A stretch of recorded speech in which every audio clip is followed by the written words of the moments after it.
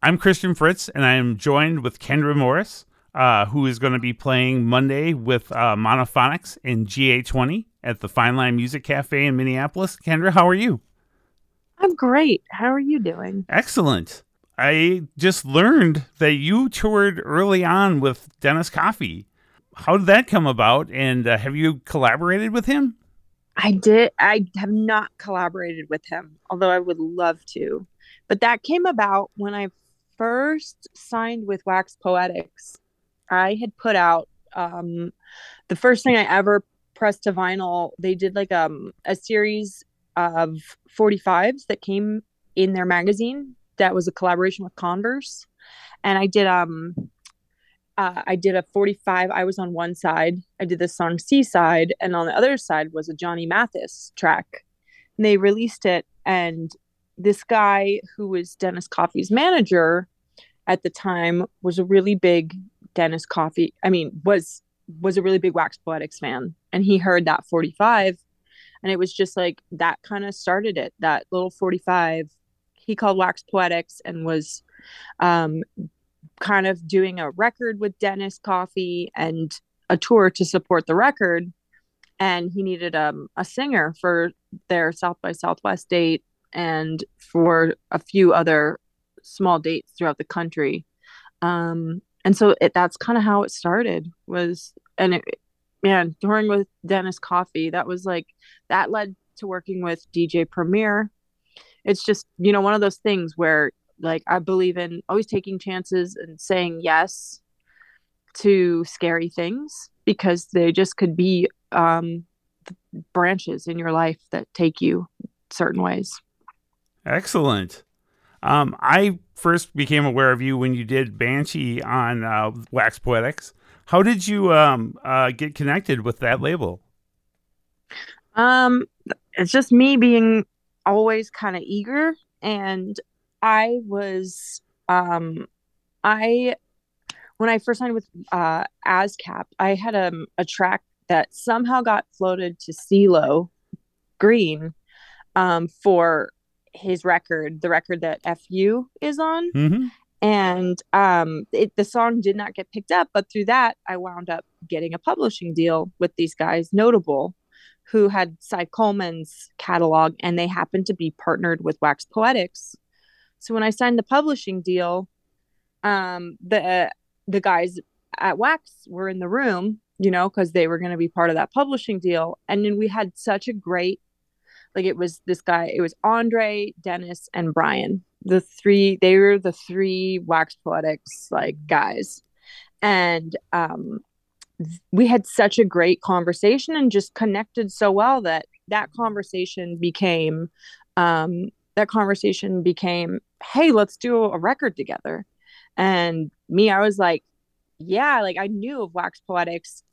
Jeremy Page, who I've like worked a long time with, he had stacks of Wax Poetics in his studio, and I would sit and stare at those beautiful magazines every day. So when they said, let's do a record, I just jumped all over it. And that's kind of how it happened. Just more of just like right place, right time, and constantly, constantly, constantly been working at my craft and putting myself out there. I still have all those magazines too. They're like encyclopedias. Yeah, they're the best. I have a big old stack of them in my little workspace. Well, you did a second record called Mockingbird, and I personally love cover tunes, not just people doing straight up covers, but kind of reinterpretations.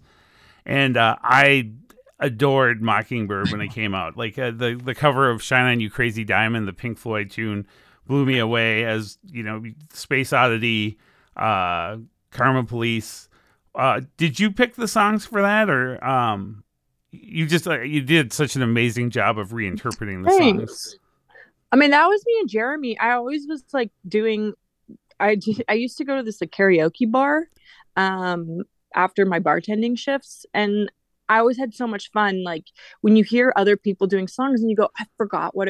If you notice when you do karaoke, people are always doing the best songs, even if they're obnoxious songs. Like people pick certain songs because they're great songs, and they're great songs for a reason. And so I was always keeping a list in my head of like songs that I love. I mean, always being like, oh, that's a great song, or like I love Radiohead. And yeah, Jeremy and I, that was collectively, we both were just keeping lists, and we always had fun flipping songs. Like that's what's really fun about, yeah, like you were saying, not just covering something, but putting like your interpretation and making it your own. That's what's so fun about music. Like you don't, what's fun in doing something that's already been done before? Like you can appreciate something and turn it into your own. I mean, my husband is a tattooer, and he says the same thing about flash flash tattoos. In a way, you go and you find like a flash sheet of whether it's Sailor Jerry or a different tattooers, and it's the same thing. Tattooers take a flash sheet and then they make it their own, and we always talk, it's like the same as a musician doing a cover and making it, flipping it, make it your own, but still respect the beauty of the original art. Well, I love it when somebody can take a song that I personally thought I couldn't stand and make it into something I love. And it's funny that you're talking about all this, because I really do not like the Proclaimers 500 Mile song, but your version on that record is mind blowing. It made me realize that that is a great song. And for our listeners, that is my take on the Proclaimers is solely the take of Christian Fritz, not the station. So, but I just, I love that version you do of that song on that record. Thank you so much. How did you? Oh, go ahead. Oh no, nothing. I was just gonna say, yeah, that's one of my favorite ones on that record. And did that come about from the karaoke night? Kind of, and yeah, actually, the guy who sings on that track with me, he's in a band called That Handsome Devil. He goes under the name God Forbid, and I think he had suggested that song too. I think that one was kind of like me and him and Jeremy all kind of coming together, and I don't know if he had suggested it first or I don't even remember, but we all were like, yeah, I think yeah. Well, before we talk about your new record, I do also want to ask, how did you get to collaborate with Czarface? That's through Jeremy, he produced Banshee, Mockingbird, and the most recent record, Nine Lives. Jeremy and I have worked together for, I mean, over a decade now. And the guys in Czarface he knew from Massachusetts, like back in the day. And he'd been kind of like working with them a little bit slowly. And as he worked more and more, they started kind of tapping into the resources of like having a vocalist. And I was able to, they would have me like sing on samples and stuff. And then more and more, like during the pandemic, when there was nothing to do, they were working on the newer Doom record, and I got to write the hook on that one for Zarwin's Theory. They just sent me some beats, and I was just locked up in my apartment, so I had fun like being able to like write on some of it. And just it was just through like sticking with it, and musicians become your family, and you continuously. And so now it's been like Lamore, who does all the art, he's become a really good friend of mine, and I got to even be on one of the trading cards recently, which was like the coolest thing. It's like my little Instagram image now. And yeah, it's just been through doing little bits and then building a relationship with them. Nice. Your new record, Nine Lives, you ended up on the Karma Chief Coal Mine record label. How did that come about? That's again me knocking on all the doors. I got a hold of Terry from Coleman's email, and I just cold emailed him one day, and I was a fan of his label and what he was doing. And this was like back, a few years ago now. And I just messaged him and I was like, hey, my name's Kendra. I used to be on this label, Wax Poetics. That's no longer a label. I've just been kind of floating around. I have all this music. Would you ever be interested in like putting a song out or working together? And I mean, miraculously, he got back to me right away. I guess he had known me from the Wax Poetics releases and that Shine on You Crazy Diamond cover he said he'd been a fan of. And so it was the same thing. We got on the phone and we just hit it off right away. Terry Cole is like one of the friendliest, like most warm people you could meet. And like just from us talking, and then, I'd sent him some songs, and the song This Life stood out to him. So it was kind of like in a lot of ways, kind of like with Wax. We started with doing a 45. We did the This Life 45, and midway through production of that, it became, well, let's do a whole record. We like each other, we admire each other, what we do, and it just made sense. And I had, about half of Nine Lives already written,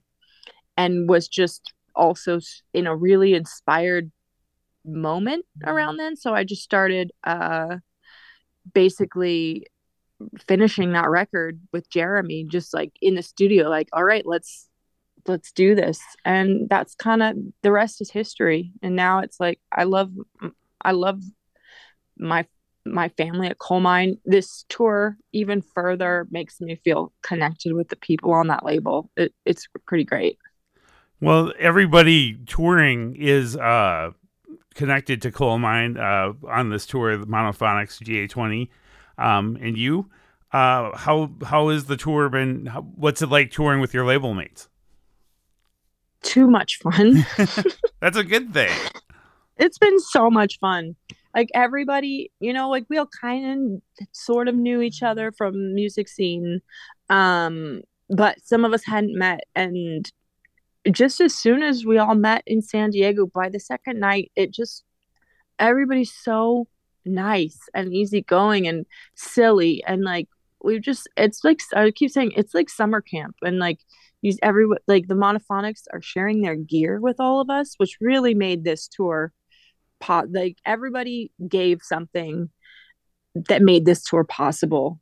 And it's just been awesome. It's, like it's making us all want to like do songs together, or like different, some of us want to invite the others of us up on stage. Like it's really a very natural cross pollination, and it's how touring should be. Like, and it's the thing that really like has blown my mind and been so awesome about this tour. And I'm going to knock on wood as I say this, but like San Diego, I had no clue. That was our first show. I didn't know what to expect because I'm on first every night at 8:00. It goes my set, and then GA20 set, and then the Monophonics.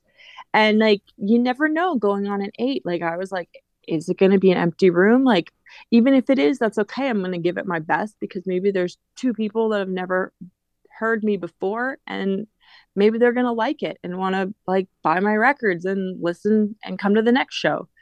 And in San Diego, I walked out and the room was packed. Like, and this wasn't like a small room. This was this place called the Music Box, which I think is like a 500 or 600, 700 capacity. And the place was completely like filled up. And I just looked at my bandmates and was like, how did this happen? And I was like, well, maybe it's just San Diego that this happened. But then LA, same thing. Walked out. The room was full, and that was an even bigger room. That was like a 900. Like that was at the Fonda, like people everywhere. And I just remember being like, wow, it's 8:00. We're the first ones, and this place is packed. And I was like, these venues must be so stoked to have their bar. Like people are buying drinks from doors open until doors close. And that's how shows should be. When you're building a bill out that's based on like music that makes sense together, the bands all get along, and you can also feel a sense of camaraderie on the stage, and people are, into all it's a great formula. And I'm just like, I like it. I'm like, I hope that like other people are taking note of something like this, because it's pretty amazing. And I know like back, in the 50s and the 60s, that's how bills were reviews. They were reviews from labels, or and people knew, even if they didn't know the artist, they'd want to go. Like people trust Coal Mine Karma Chief because of like who they signed. So a lot of people, they hear you're on that label, they want to go see who's the opener. Well, you're going to be on the stage at 8:00 Monday at the Fine Line here in Minneapolis. I will be there right at 8:00. And if you have a weird guy come up to you after the show and ask you to sign his copy of Banshee, it's me. So thank you so much for your time today, Kendra. And I'm very much looking forward to the show. And again, to our listeners, you'll be playing Monday, October 3rd with Monophonics and GA20 at the Fine Line Music Cafe in Minneapolis. Yeah, thanks again. Excited to meet you. All right, excited to meet you too. Thanks, Kendra. Bye. Bye. Thank you. All right, thank you.